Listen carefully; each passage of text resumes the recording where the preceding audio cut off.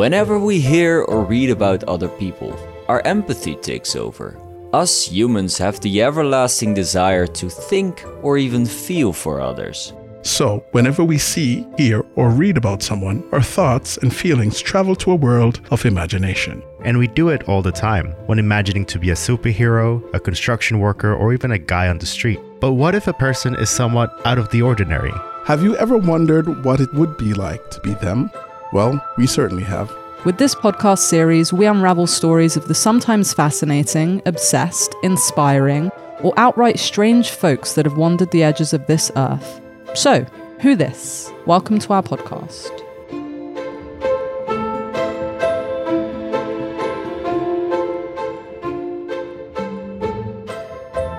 Have you ever heard this coming from the table? That might be grandma calling. Join us today to find out what the heck that was about. Hello everyone, Joe here with Dane and Martin. And today we're going to talk about someone that slipped under our collective radar. But she was one of the late 19th century's most famous and notorious mystic, occultist, and mediums. We're talking about Helena Blavatsky. Helena Blavatsky, I'll call her Madame Blavatsky as she was known for most of her life, was born to an aristocratic family in the Russian Empire, modern-day Ukraine, in 1831. She arrived in the US, long story short, in 1873 after much travel, by the way, most of which is disputed.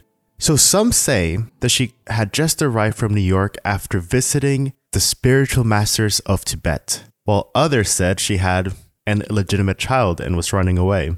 She worked at a circus and was running away, or had already earned her living as a medium in Paris and was just trying her luck out in New York. Whatever the case is, and whatever the mysteries are, whatever she did from New York onward were pretty well recorded. And it turns out that she has quietly influenced a lot of Western culture, from yoga pants to the New Age movement to all the psychedelic music you've heard.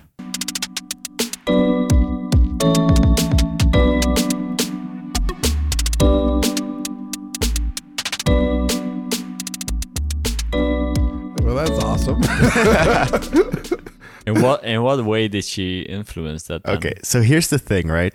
She had reported for many years that she had mystical powers, that she was a medium, she had a connection to the spiritual world. And this started from a very early age. So there's the story of when she was at home as a young girl, she was riding on the back of a horse at one point in the fields, etc. And then she was saved by a man that she said, like, she was about to fall off the horse, and this Indian man came to her and saved her by grabbing her right as she fell and placed her back on the horse. And there's other stories of like furniture following her around. So imagine this. So this would happen around the house, like a weird scratching noise.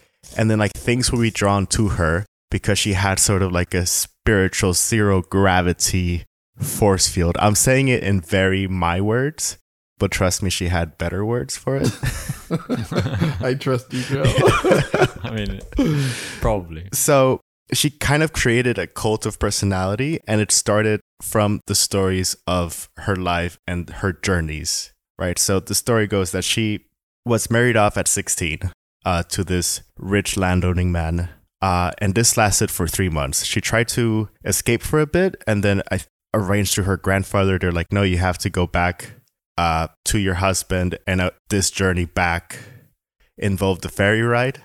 But she ran away and went to Constantinople. So this is 1831. It's not Istanbul yet. And then from there, she kind of got involved with some mystics of unknown origin. And then she decided to travel the world. So she had this, like, she tells that she had this, wanderlust about her. And then she went to Egypt, and then to Jordan and Israel and Saudi Arabia. And then she went to India, and then she went back to Paris, or not back to Paris. She went to Paris and then London and then Germany and then all over the world practicing the mystical arts. And yeah, She came from a wealthy family, right? She So came had from a the money relatively to- wealthy That's family. what I was going to ask, because I was like, how is she doing this? But the thing is, that only mattered at the very beginning. But I think once she started traveling the world, she kind of met people and she convinced them of her abilities, according to her, because a lot of the trips that she embarked on are like hotly debated by historians, I guess, or just whatever academic is interested in this topic, because she wrote books later in life back in New York, and that like a lot of them had more scrutiny to them. But for example, we do know that she went to Jordan in sometime in the 50s, 1850s, because she met a writer there who also collaborated on a lot of her stories. But this is the whole thing of it. Like, we can go into like each specific country and the magical stuff she did, but that's not really the crucial bit here, because the crucial bit is how she met two masters of spiritual Buddhism in Tibet, and then how from there she went to New York City at the right time to kind of tap into a dying Christianity and convince a bunch of Westerners that spiritualism was the way. And today she's known as like the grandmother of the New Age movement and like one of the key figures that introduced Eastern religion to like American and European consciousnesses. Ooh. So she's got for someone that like had a lot of tall tales, she made a huge kind of secret impact on the world. No, what I'm surprised about this is a lone woman traveling in the 19th century is quite something. That was quite extraordinary. But what I'm just wondering, because she traveled so many places, how did she actually communicate with people? Because everyone speaks different languages. That's true. Was it sort of a spiritual connection that she had? I wouldn't know how that looked like. I think she met a lot of rich expats. That's a lot of it, because when you look through the stories of like each location visited, like there's always a mention of a mystic or a journalist or an artist, and they're usually French or English names, you know? So just like other rich aristocrats just going about the world, and then you have this proto hippie, I want to call her. I don't want to sound insulting, but that's how I see it. And then she was like, let's chill real hard.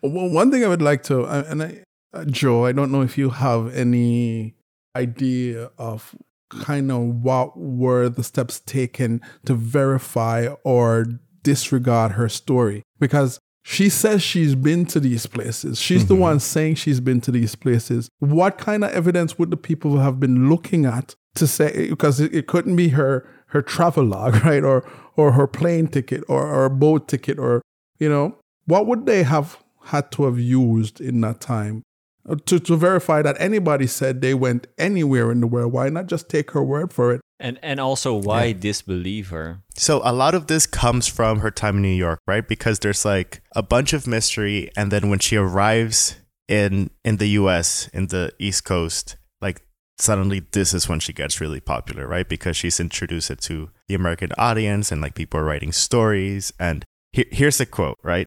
Okay, so in 1874, she ended up in Chittenden, Vermont, in the thick of what was known as the epidemic of raps. So this, because remember earlier I said that like she had this power to attract the supernatural and the spirits and etc. So there was stories of these sensational events where spirits were making rapping sounds on tables and walls, allegedly trying to communicate with the living. And the story goes, on her arrival, the spirits became more spectacular than ever before.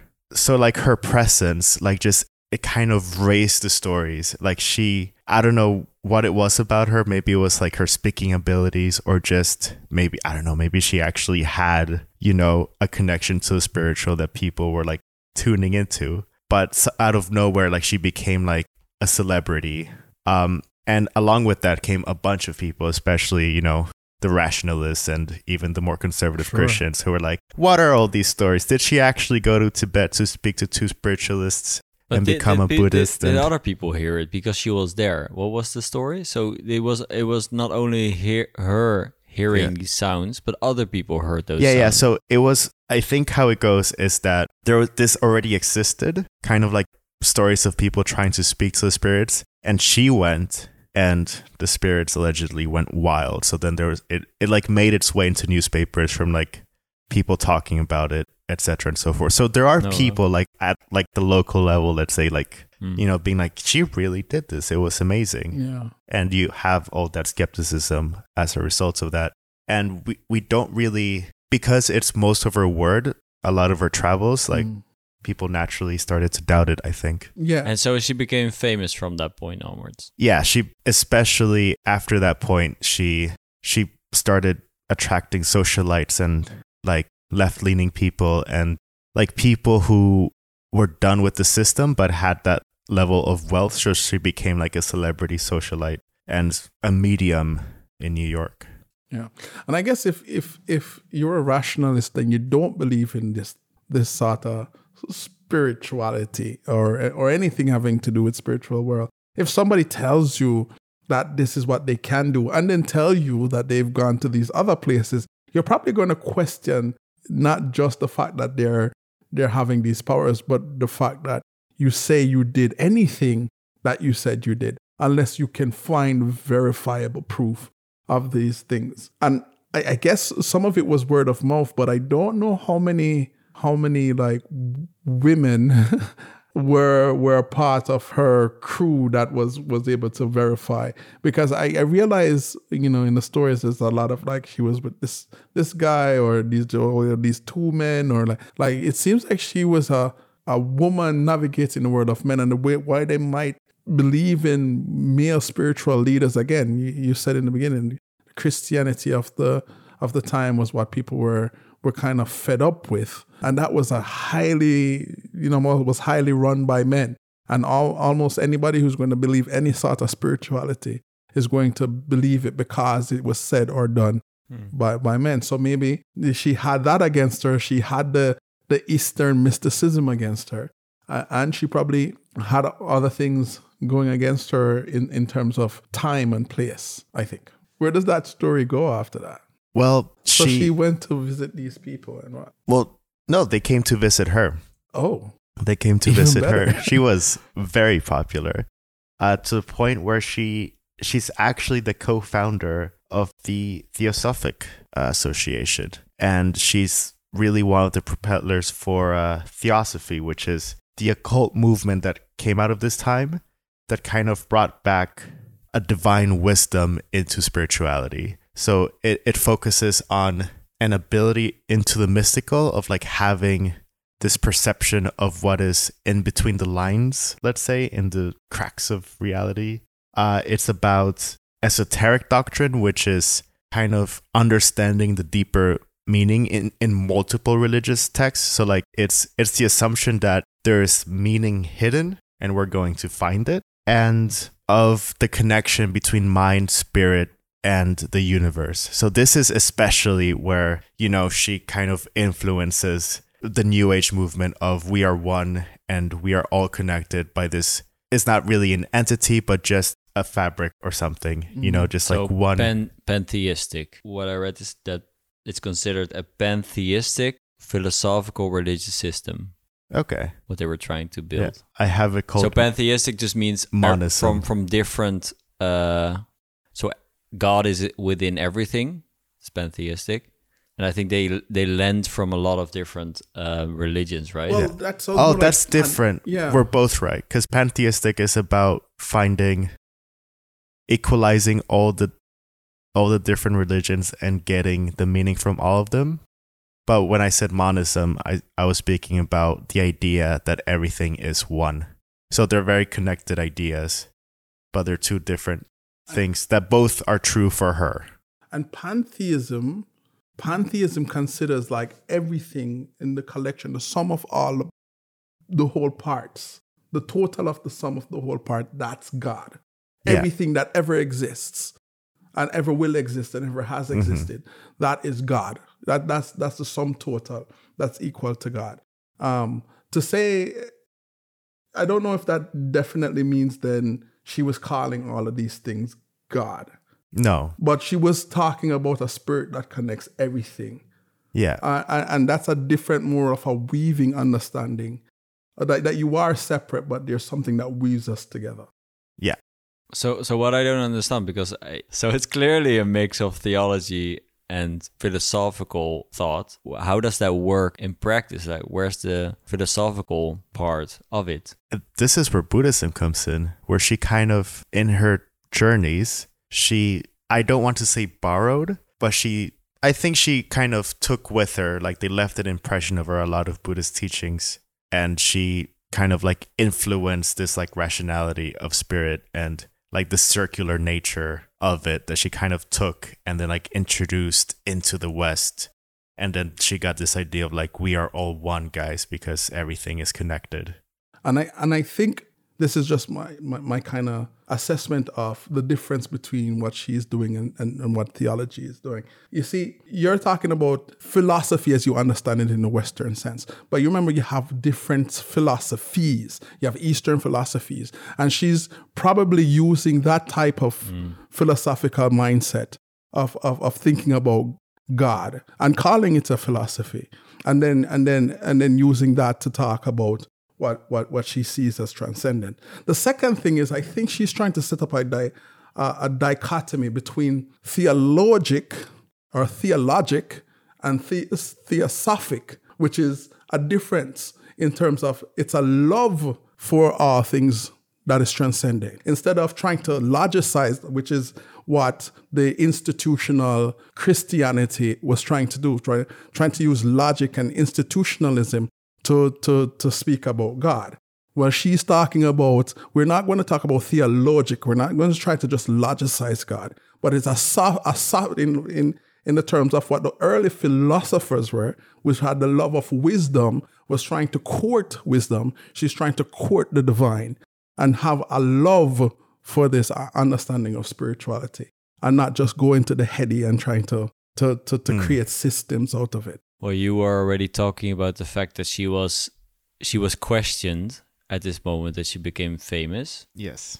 Were people not believing her? I think, yes. I mean, obviously, a lot of people were not believing her. And she kind of spent the later days of her life writing a lot of books, a lot of texts, many of which were famous in the time, and dealing with accusations of fraud. And dealing with accusations of fraud from various institutions. So a lot of academics, a lot of journalists, a lot of people in the establishment, both scientific and religious, were just saying, please don't listen to this lady. And yet, I think she, in a way, for herself, in her own time frame, won that battle. Because here's the thing.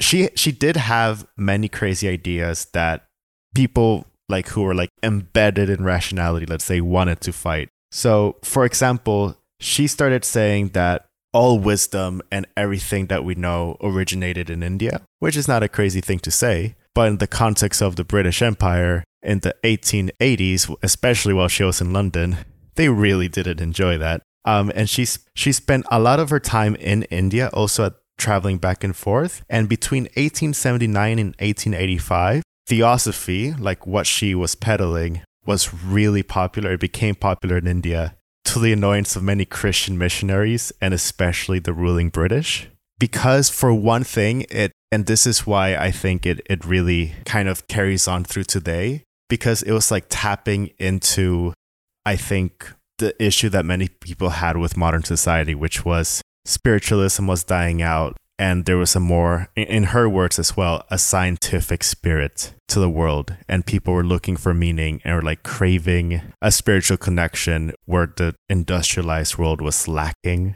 inherently because it was scientifically driven. So for example, in her lifetime was Darwinism was becoming a thing. I also read that, especially in the US, the public wasn't happy with the idea that Christianity was about punishment and eternal damnation. So they were just trying to look for a groovier way out of that. And this kind of dissatisfaction with the modern world came up again and again, even after her death. So if we look at the 70s, where the New Age movement, really takes hold, like you see again the ideas that she was already going for in the 1870s of we are all connected. there is something more to life, you know. And it's in these moments of like, let's say, scientific nihilism that her ideas really catch on. And she won, I think, in the end to her naysayers. Wasn't this also at the time that Nietzsche was talking about the fact that God is dead? dead. Getting at is she was actually tapping into the very thing that Nietzsche was already talking about, namely something is happening in society, something is changing in society, and she was tapping into something that people were actually missing in their lives. It didn't feel right for a lot of people, that society became more rationalized, more industrialized, and she actually tapped into that, namely the lack of a spiritual mindedness.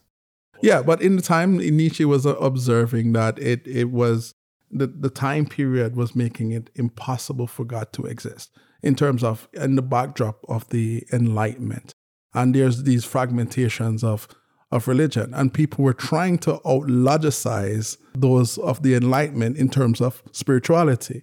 And I think in that sense is what she was operating in, trying to. We can't outlogicize them, but we can out-mystify them and out love them, which is Sophia, going back to the idea of Sophia, which means wisdom. Yeah, for sure. One of her quotes is, "I'm an old Buddhist pilgrim wandering about the world to teach the only true religion, which is truth."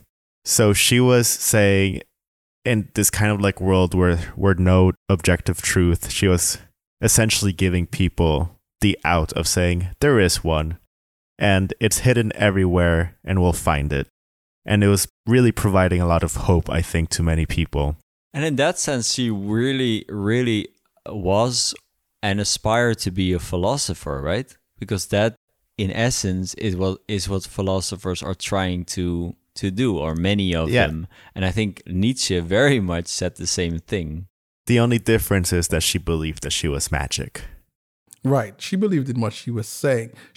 I don't know if she was trying to like convince herself by logic. She believed what she was saying, and she was like, and I'm going to prove it in the terms of the powers that I have. Isn't also pretty arrogant? What do you feel, Joe? I mean, saying that you're right. Yes, but somehow it's not arrogant because she kind of shares in the truth with everyone. So I think it's like just this, it's kind of like, I think from her perspective, the arrogance is like, imagine you're in a desert, right? And like you found the oasis, and then you're like, hey, everyone, I found this oasis. I can see it. It's right there. I found it. So she's like the special person, obviously, but she's the special person that kind of leads everyone to this happy place. Right. So it's arrogant in that she's special, but at the same time, she believes that she's giving people the key to happiness or to truth and a deeper understanding. And she was giving credit. It didn't just descend from above. She was giving credit to the fact that she was in contact with other spiritual people. And so because of her contact with them that's why she's happened upon the truth. So what happened? So she wrote many books and died peacefully. That's really how it goes. So she died in 1891, and all I can do is share her last words, which were reportedly, "Keep the link unbroken. Do not let my last incarnation be a failure." I mean, it is a bit arrogant. Because it is assuming that she's going straight to nirvana, because she says, this is my last incarnation. Mm-hmm. Mm-hmm. She's reached, in her eyes, self-actualization. Mm-hmm. She's done. Right. Yeah. She doesn't have to do But much she seemed very attached to her legacy. So I don't know if you can go to nirvana when you're attached to what happens. Yes, that's actually very true. Because if you were to ask a Buddhist, she's not doing it right. Mm-hmm. Yep. They would say you whatever happens to your legacy happens. It's not up to you. So I'm just curious, Joe. What's your takeaway from all of this? The reason I find this story so fascinating is that this is someone that embarked on a journey, and in that journey, And I do think that despite all of the, mysticism and stories and things that she's told that are like too much to share right now in a span of 20 minutes, some of it is true. Like, I think she did go and explore and journey and discover new things. And maybe she didn't know where she was going when she was just running away from, a marriage with someone 20 years her elder. But she definitely found something along the way and made something larger than life out of it. So I think for me, it's even if you don't know where you're going, keep at it because you will find something.